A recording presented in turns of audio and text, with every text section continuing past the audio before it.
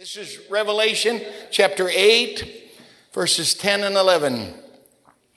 And the third angel sounded, and there fell a great star from heaven, burning as it were a lamp, and it fell upon the third part of the rivers and upon the fountains of waters. And the name of the star is called Wormwood. Most translations call it poison. And the third part of the waters became wormwood. And many men died of the waters because they were made bitter. My subject for you to consider today will simply be entitled The Wormwood Remedy. The Wormwood Remedy. God bless you. You may be seated.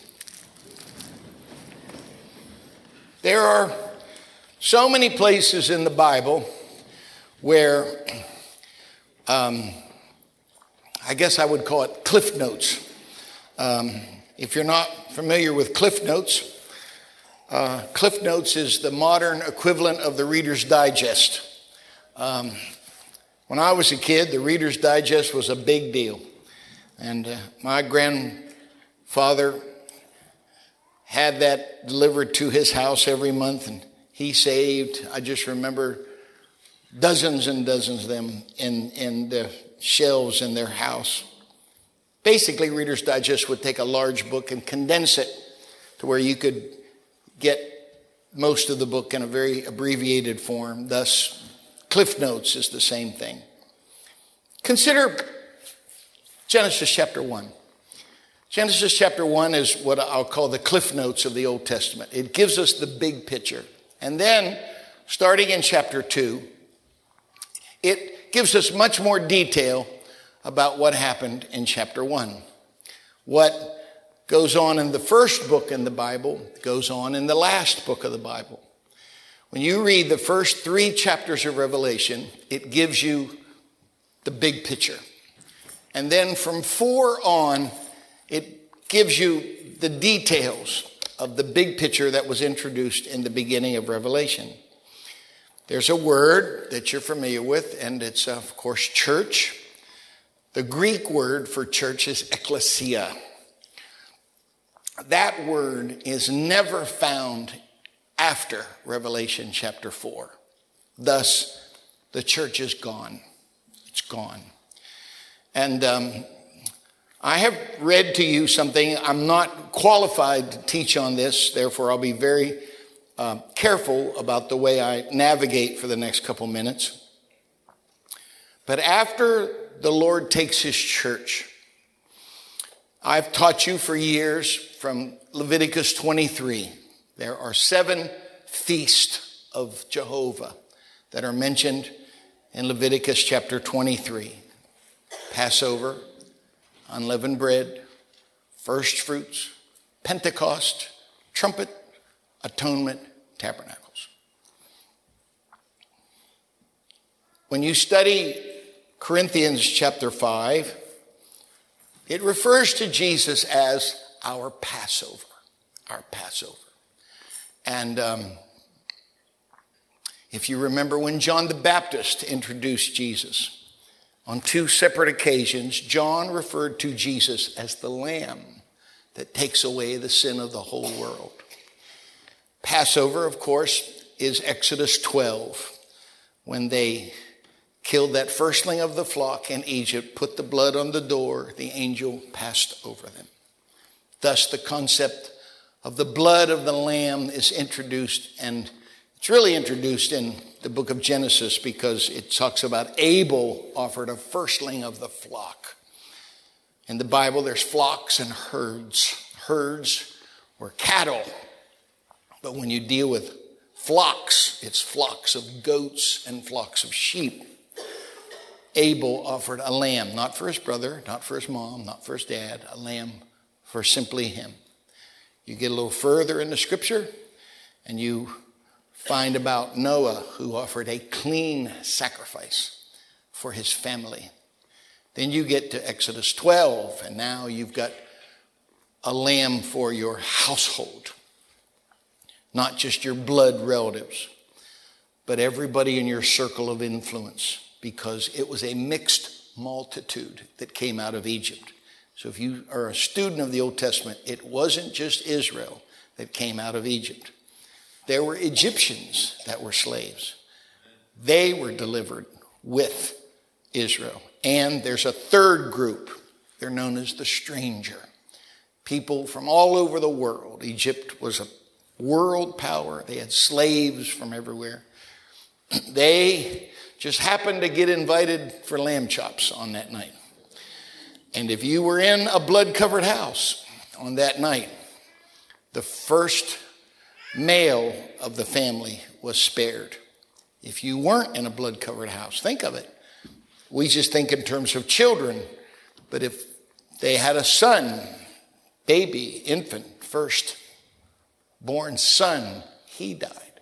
If the dad was a firstborn son, he died. If grandpa was still alive and he was a firstborn son, he died. So there were multiple deaths in various families. And so I'm trying to show you how you get it. Lamb for a man, lamb for a family, lamb for a household. Jesus, the lamb for the world. That's why the Bible said there remaineth no more sacrifice for sin. Talks about neither by the blood of goats and calves, but by his own blood. He's our Passover. While the Jews are celebrating Passover, Passover's on the cross. Why didn't Jesus resurrect on the day after he was crucified? He can't. He said, I didn't come to destroy the law. I came to fulfill it or fill it full of meaning. So the day after Passover is unleavened bread. Leaven is yeast. If there's no yeast, nothing rises up. Thus, he can't rise up on the day after he's crucified. But the third day is first fruits. On two separate occasions in Corinthians 15, Jesus is referred to as the first fruits of them that slept. And so you have in Leviticus 23, Passover. The next day is unleavened bread. The next day is first fruits. That's fulfilled in the death, the burial, and the resurrection of Jesus Christ.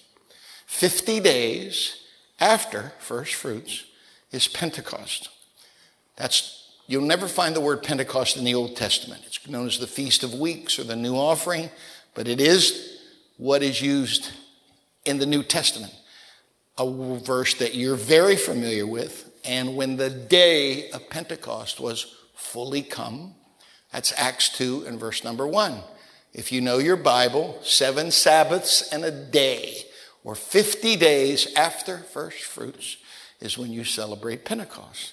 Acts 1 says that after Jesus resurrected, he taught them for 40 days. Took them out to Bethany, and before he left, he said, go to Jerusalem and tarry. Go to Jerusalem and wait until you get the promise. So how long did they wait? 10 days. You've got to get the 50 days between his resurrection, which fulfilled first fruits, and Pentecost. So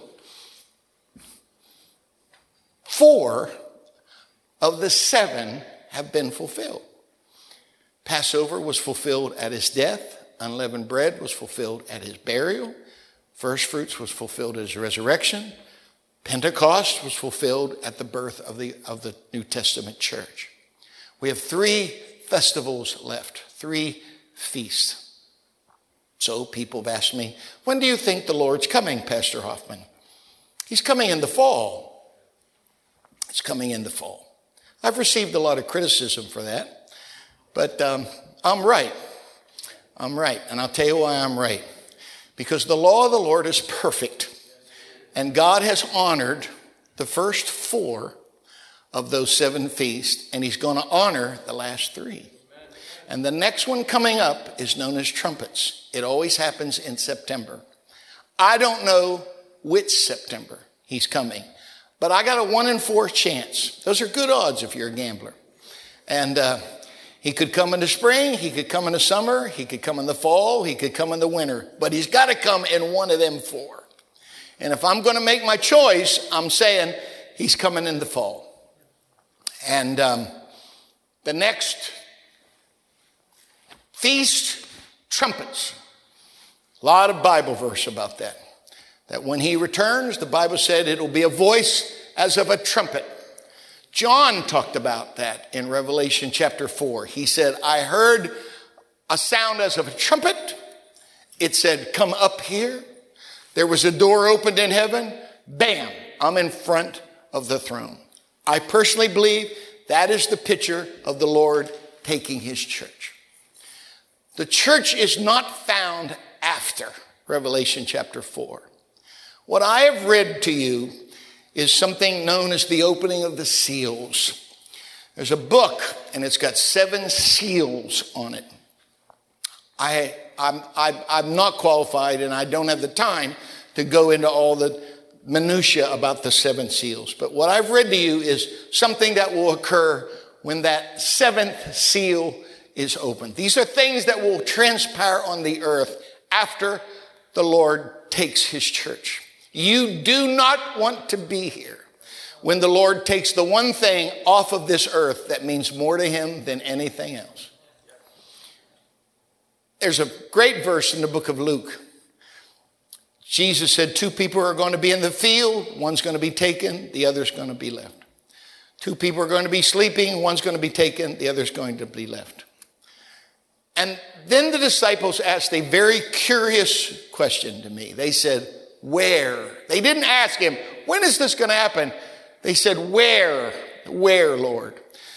And he said, wherever the carcass is, the eagle is going to find that carcass. I didn't understand what that meant until I went fishing in Canada. We would get this cabin on this little rock, really. And they told us when you dress your fish, take the insides of your fish and get them a long ways away from your cabin because there's a lot of bears. So you don't want to get up close and personal and have much fellowship with those critters. So clean the fish. Take them a couple 100 yards and put them on a rock. I'm talking in the middle of nowhere. Biscuitossing, Ontario. I just looked it up this week. Population 22. 22. If Osama bin Laden would have gone to Bisco, they would have never found that dude. And it just amazed me. I'd sit on this porch, and these men that I'm with, they would take those innards of that fish, and they'd put it on that rock, and before the boat got back to where we were, the eagles are already there. They found it. And this is what the Lord is saying in the book of Luke. Just as sure as the eagle can find the carcass, I am going to find my body. Because the question, ladies and gentlemen, that so many people get distracted by, the real question is not when is he coming. The real question is where you and I better be when he shows up. We better make sure we're in the body. We better make sure we're in the body of Christ. The Lord's not coming for me. He's not coming for you. He's coming for his body. Find the body. Be a part of the church. It's important. It's critical. 7th seal was going to be opened. There are 7 angels with 7 trumpets. What I've read to you is this 3rd angel blowing his trumpet. And it says a great star is going to fall from heaven. It's going to be on fire. It's like a lamp. It's not going to hit the ocean. It's going to hit the rivers. It is going to poison 1/3 of the drinkable water on the earth. And because of that, many people are going to die. It's an asteroid. That's what it is. What's the difference between an asteroid and a meteor? The simplest way for me to explain to you is a meteor comes through our atmosphere but burns up in the atmosphere. But an asteroid gets through the atmosphere and hits the earth. If you've noticed, the movie industry has picked up on this theme. And there's a lot of doomsday films that have been made in the last couple years. And the truth is, this Wormwood event is not something that's never happened. There are at least 5 craters that have been identified on the surface of the earth. If you ever go to Arizona, possibly get a chance to go to Flagstaff. Outside of Flagstaff is something known as the Barringer Crater. It is 3/4 of a mile wide. It's about 600 feet deep. If you would take a hunting rifle and go out in your backyard where there was some dirt or sand and just shoot, it would look like this, except this is on a much bigger scale. I've been a student for years of a guy by the name of G.T. Haywood. He was one of the premier influencers of the early apostolic church and died early 1930s. It was Haywood's belief that one day a massive crater would be found that would explain the disappearance of the dinosaurs. It has been found. It's known as the Chicxulub crater. It's off the Yucatan Peninsula. It's 93 miles wide. It's 12 miles deep. When something of that magnitude hit the earth, the plasma, the earth that was tossed up would blot out the sun, creating something known as nuclear winter. These dinosaurs died fast. It was Haywood's contention that something happened between day 5 and day 6. Day 5 talks about a creation from the water, reptiles. I never have believed there were dinosaurs on the ark. Something happened. Haywood gives a very interesting theory. He believed that Satan fell and hit the earth. And when he did, it destroyed all of that. And he's obviously fallen before Adam and Eve show up. It's conjecture. Haywood can't prove it. I can't prove it. But the Chicxulub crater is there. And they all agree that when it happened, it blanketed the earth and blocked out the sun. There's something known as the Tunguska event. 1908, a meteor exploded in Siberia. It flattened 80 million trees. Over 800 square miles of forest were decimated. These are scary things to think about.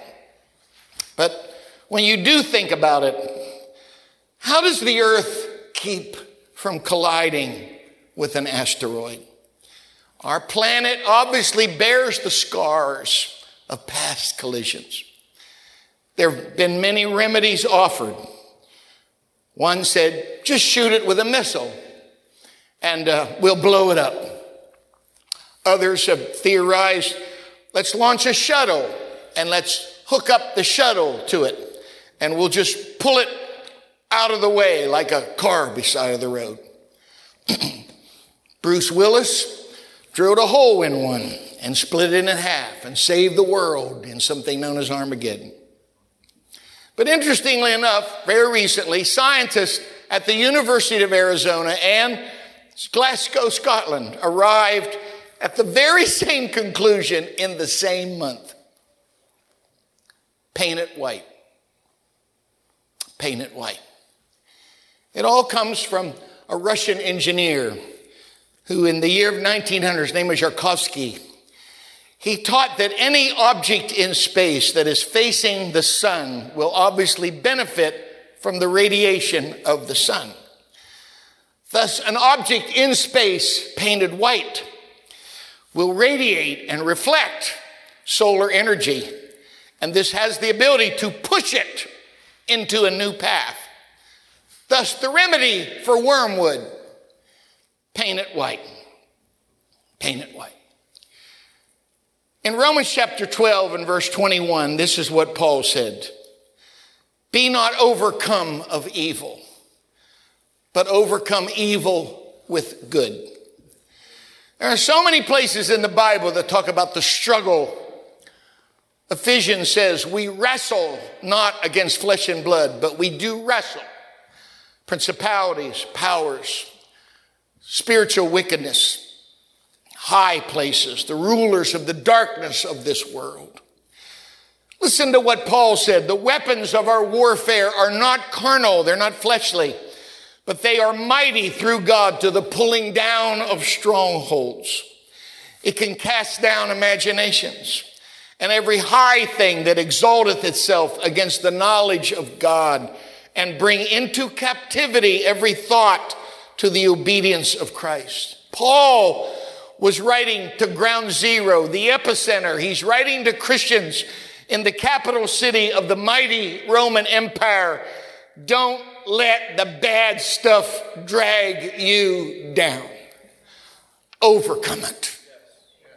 Overcome evil with good. It may surprise you to know that the Greek word for overcome has a lot to do with sneakerheads, because the Greek word for overcome is Nike. It means to prevail over an opponent, to triumph, to conquer. And when you really melt it down to its most base elements, ladies and gentlemen, we have a choice. You're either going to be the victim or you're going to be the victor. You're either going to be overcome or you're going to overwhelm that which is tried. Paul talked about cast down, but not destroyed. There's a scripture in the book of Luke, chapter 1 and 37, that's intrigued me for a long time. With God, nothing is impossible. So many people look at that verse from the surface only. I'm convinced there's a deeper revelation. Not only does this verse mean the Lord can do anything, but rather there is one thing that is impossible with the Lord. Nothing. Nothing. In John chapter 21, they've been fishing. These are experienced fishermen. They've been fishing all night. And the Lord said, "Do you have any meat?" And he said, "We have fished all night and caught nothing." The Lord's response was this: "Cast the net on the right side of the ship." And they cast therefore, and now they were not able to draw it for the multitude of fish. Who else but Jesus would ask you and me to go back to the very place where we have just recently failed? Not once, but again and again, and to go back to that place of your last defeat and try again. "We have nothing, Lord." Wrong! I'm here. And now that I'm here, it is impossible for you to have nothing, because I'm everything. I'm whatever you need. I am the I am. We need a way across the Red Sea. No problem. I am the way. We need bread to eat. No problem. I'll blanket the ground with manna. We need water. I can make water come out of a rock. We need a way across the Jordan. No problem. I can do that. I am Alpha and Omega. Alpha is the first letter in the Greek alphabet. Omega is comparable to our Z. What he's saying is, can you spell it? Whatever minute, you got 26 letters in your alphabet. Can you spell your problem? And if you can spell it, I'm bigger than that. Perfect peace have them that love thy law, and nothing shall offend them.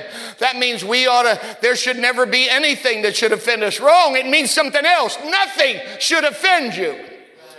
When nobody gets baptized, that ought to offend you. When nobody gets the Holy Ghost, that ought to offend you. When nobody is healed, that ought to offend you. When nobody gets delivered, that ought to offend you. When it's a dead, dry, boring church service, that ought to offend you. I am offended at silent church. I am offended at powerless prayer meetings. I am offended at lives with no consecration. There's something to this. 223 times in the Bible, the words good and bad are paired together. Thus, I find then a law that when I would do good, evil's present with me. We all know this. Evil's powerful. It comes from the evil one. It's hardwired into our nature. Did you ever steal anything? I did. I remember the first thing I ever stole. A lime green plastic guitar, about 6 inches long, that was in the bedroom of my cousin, Brian O'Connell. I saw that thing. He went out. I stuck it. I have no idea what happened to it. I just remember stealing it. I remember the second thing I stole. There was this kid named Aaron McQuarrie, and his mom gave him a sleeve of chocolate drops. And he would look at me and put one of them in his mouth and go, during church. I waited until his mom took him out, and I stole the sleeve of chocolate drops. And I ran out in the parking lot, and I shoved every one of them suckers in my mouth and got sick to my stomach and threw up. But I remember the first thing I stole. I don't remember the third thing, but I promise you there was the third thing. My grandpa got gold medal in the Olympics in cussing. My grandpa was a great cusser. I would listen to my grandpa cuss. Boy, could he cuss. And I couldn't wait to take them words out for a drive. I couldn't wait to talk about those things. Did you ever lie? I have. I've lied. I've stolen. I've cheated. Why? Because it is hardwired into us that there is another force there. There's something. Listen to this verse. There hath no temptation taken you, but such as is common to man. Common. Nobody's ever been through what I've been through, Pastor. Wrong. There are people before you, and there will be people after you. But the question is, how are you going to deal with it? How are you going to deal with this problem? There is no temptation taken you, but such as is common to man. But God is faithful, who will not suffer you to be tempted above that you are able, but will with the temptation also make a way of escape, that you may be able to bear it. We're talking twins here. Do you understand? That whenever anything bad comes into your life, anything evil comes into your life, it does not come by itself. The Lord sees to it that with that temptation comes something else, known as a way of escape. Our idea of escape is getting out of it. But think of Daniel in the lion's den. And the next morning, how that king pried that stone off of that cavern and said, Daniel, are you still? Oh, king, live forever. The Lord has sent an angel and shut the lion's mouth. He gave every lion tetanus, gave him lockjaw. Why? He didn't get him out, but he provided a way of escape. Not to get him out, but that he could bear it. Think of those boys in that fire. Didn't we throw 3 in there? How come I see a 4th one? Hey, come out of there. It's not in there. I wish they would have said it. How about you get your butt off of that throne and get in here with us? You created this fire. Come on, let's see if you can handle the heat. Do you see what I'm saying? God didn't get them out of the fire. It just released their bounds. It released their limitations. Amen. And he created a way for them to escape right in the middle of it. Why? Because we've got a world to win. And they're going to deal with the same problems you and I have to deal with. But we're going to deal with them differently because we've got an I am. Because we've got a way. We have a provider. We have with the temptation a way of escape. And I'm able to bear it. I'm able to put up with it. My wife's been sick. My kids have been sick. I've been sick.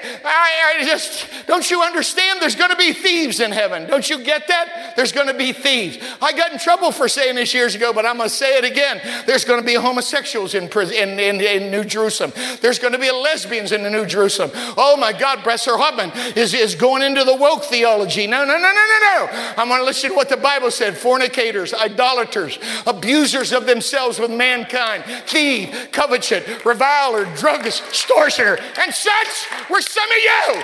But you're washed and you're justified. There are going to be people in heaven that wanted to steal, but they overcame it. There are people that wanted to do an alternative lifestyle, but they overcame it.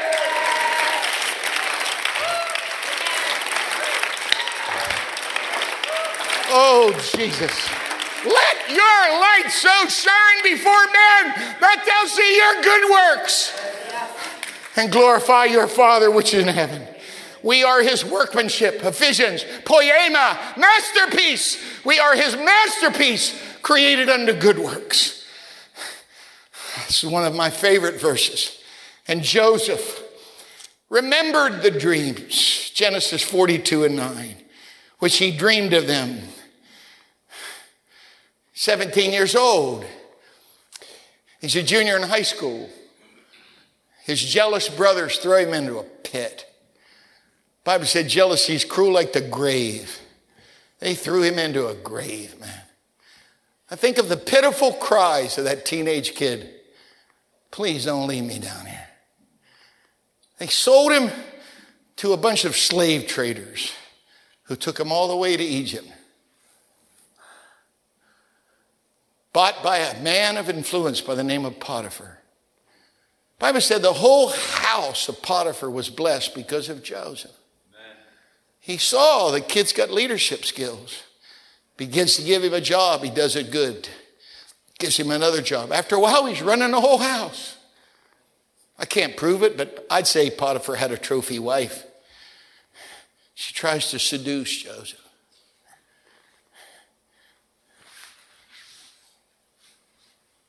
He leaves his coat with her. Joseph lost a lot of coats in the Bible. He had a coat of many colors his dad gave him. He lost that. He lost his second coat to Potiphar's wife. Potiphar comes home and his old lady said he tried to rape me. I think Potiphar knew his old lady had a problem, because if he really believed that, he would have killed Joseph. Instead, he put him in prison. I don't know how long he was there. As near as I can tell, it's 27 years between being sold by his brothers and being promoted by the king. Meets these two guys, butler and baker. Tells the baker, you're going to die. Tells the butler, you'll be restored. When you're restored, don't forget me. But like so many other people in his life, they did forget him. But the Lord didn't forget him. And the king has a dream, and he asks his wise men to interpret the dream, and they say, what's the dream? And he said, that's a problem. I can't remember the dream. That's a problem. And the butler goes, I got the guy. And he finds Joe in the prison, and they clean him up. Joseph tells him the dream, gives him the interpretation, and said, you got a little bit of time. And there's a famine coming to the world. And if I were you, I'd get the smartest guy you can get your hands on and put him over the grain, because you're going to be the only one in the world with grain to feed the famished world. And the king says, well, I can't think of anybody smarter than you. Here, put this robe on, put this ring on. Take him through the land and make everybody kneel. I get such a kick out of that. Because somewhere out there on the sidewalk is Potiphar's old lady, who's got to kneel to the very guy that she put in prison on a trumped up rape charge. And he's over all this grain. He's 30 years old, at least, probably older. And those guys come in the back of that room. I see a guy with a page boy haircut, makeup on his cheeks, eyelids highlighted in that Egyptian fashion. Aides bustling in and out. Documents being accepted, documents being rejected. Number 43. How much do you need? Why should we give it to you? Have you been faithful to this nation? All of a sudden, them 10 dudes walk in the back, and this is what it says. And Joseph remembered the dream. 27 years knocked that thing out of his heart. When them boys walked in, he knew them dudes are going to come up here and bow down to me, just like I saw it when I was a junior in high school. If you know the story, he finally reveals himself to them after self-righteous Judah drew near and begged for his little brother Benjamin. The Bible said the joints of their knees were loosed, because now everything's reversed. Now he's the second most powerful man in the world. All he's got to do is that, and they're dead. All he's got to do, just one word, and they're dead. But let me teach you what is called the 50-20 principle. Because in 50 of Genesis in verse 20, but as for you, you thought evil against me, but God meant it unto good, to bring to pass this day to save people. Don't you get it, you stupid hillbillies? If you wouldn't have sold me, I would have never ended up in Potiphar's house. I would have never gone to prison from Potiphar's old lady. I would have never met the butler. I would have never had the chance to interpret the dream. And I wouldn't be here right now sitting on the largest stockpile of grain in the world. And I'm going to share it with you. And not only am I going to give you grain, I'm going to give you the best farmland in the world. I'm going to give you the land of Goshen. I'm going to give you the headwaters of the Nile River. You're going to get the best of the very best. How could you do that? Because when that black thing came into his life to absolute and utterly destroy him, Joseph said, I know what I'm going to do. I'm going to paint it white. I'm going to deflect that thing. I'm going to put it on another path. I'm going to put it on another trajectory. I refuse to allow this thing to destroy me. I was on a porch in Bisco years ago, and I did this. I was all by myself. To my amazement, it started echoing through those valleys in that lakes. And every loon in Canada started talking back to me. And if you've ever heard the lonely loon, it's a magnificent. I just kept whistling and they kept talking to me. And then on a lark, I just did this. I curse you. And when I said that, it just kept bouncing. I curse you, I curse you, I curse you, I curse you. And it came around again to that porch. And just whatever, I just said, I bless you. And when I did that, it started echoing through those lakes. I bless you, I bless you, I bless you, I bless you.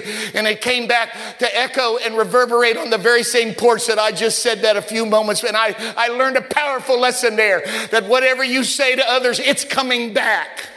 It's coming back. I'm here to preach to you today. Don't curse it. Just bless it. I bless you. I bless you. I bless you. I bless you. I bless you. Because it's not just one way. It's coming back to you. William Duke became blind at the age of 10. In his early 20s, he went to graduate school. And he fell in love with the admiral's daughter. He got up enough courage to ask the admiral, would you give me your daughter's hand in marriage? And the admiral said, I will give you my daughter's hand under one condition. I want you to be willing to go through a very risky optical procedure that potentially has the ability to restore your sight. William Duke told his soon-to-be father-in-law, I'll submit to your condition if you'll submit to mine. I'll go through the surgery, but the wrappings don't come off until I'm at the altar with your daughter. And on his wedding day, her daddy walked her to the altar, and his daddy walked him to the altar. And they faced that man with that wrapped head. And as his dad unwrapped those windings, William had two miracles. For the very first time since he was 10, he was able to see. And the first thing he saw was her. And he said, you're more beautiful than I could have ever imagined. It will be worth it all when we see Jesus. Life's trials will seem so very small when we see Christ. One glimpse of his dear face, all sorrow will erase. So let us run this race till we see Christ. Am I preaching to somebody today that there's an enemy out there just put something in your life trying to destroy you? I'm here to say, throw away your bucket of black paint and get your brushes and rollers and start painting that dude white. Overcome evil with good. Don't be the victim, be the victor. Don't be overcome, overwhelmed. And the Bible said you'll get to eat of the fruit of the tree of life. You'll drink of the water, amen, freely. There are so many blessings and benefits, because when it's all said and done, ladies and gentlemen, and you see him, you're going to go, wow, I could have lost this for a momentary bitterness. I could have lost this, amen, if I would have just allowed that to get in my spirit. When I was a young preacher, I had the privilege to drive a great man named Billy Cole around. Billy Cole was building a church in Wheeling, West Virginia. And he would call me and ask me to drive him. He got it from Billy Graham. Billy Graham was never touched by scandal. And so Billy Cole said, I'm going to do what Billy Graham did, and I'm never going anywhere alone. And he would call me and I would drive him.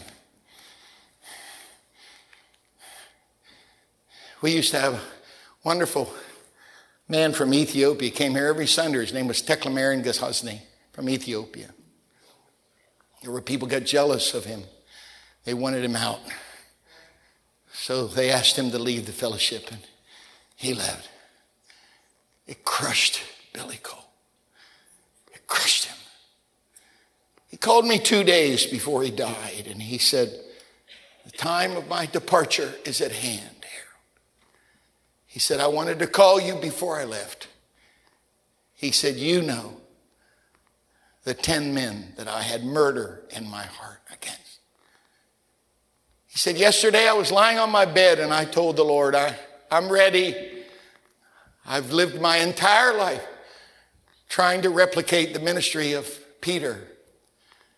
And I'm fortunate I've seen every miracle in the book of Acts replicated in my ministry. And he said, the Lord spoke to him and said, that was the problem, Billy. You should have spent that time trying to be like me, not trying to be like the impetuous Peter. Now you go to my word and you find out what I did before I left.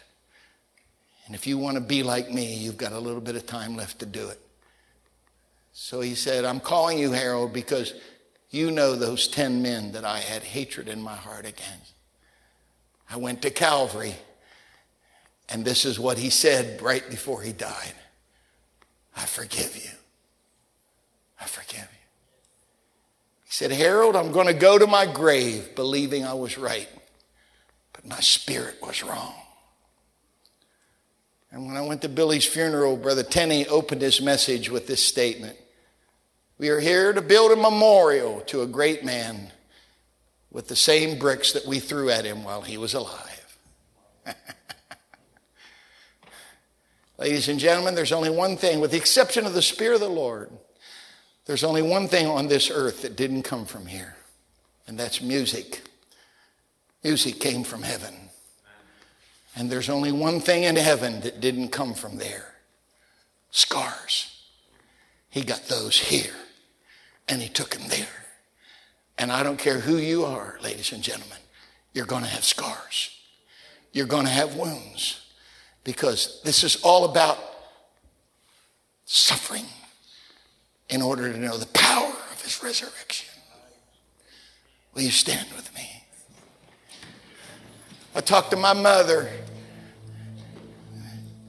What about Daddy? See, my dad was impervious. My dad was like the Rock of Gibraltar.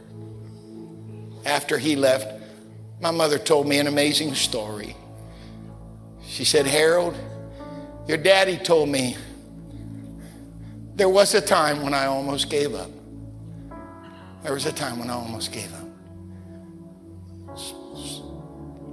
She said, it got so bad, Harold, and I went in one room and your dad went in another. She said, I don't know when it was. It was way past midnight. All I know is the room started to shine. And the afterglow of the presence of the Lord. She said, I screamed, Harry, Harry. She said, your daddy came and hugged me. We sat there on that floor, presence of God in our house. She said, never again were we ever tempted to stop. Never again did anybody's words wound us. Never again. It just rolled off of us. Why? They painted it white. You're going to have people, you've either got them in your life or you're going to get them in your life, and they're going to do their best to burglarize your joy and to steal your testimony. Did you hear these kids up here today? There are testimonies in this youth group that we'll let you hear in the coming weeks. Oh, God. Oh, God. Come with me around this altar. Lord Jesus, paint it white, sir. Paint it white, ma'am. Don't let it impact your spirit. Don't let it hit you and poison things in your life. Paint that thing white and divert that thing. Distract that thing. Push it on another trajectory. Get it out of the course of your life. Amen. Amen. Amen. Amen. They're going to sing for a while, but don't let them sing alone. Everybody's in the choir right now. Everybody sing with me right now. In the name of Jesus.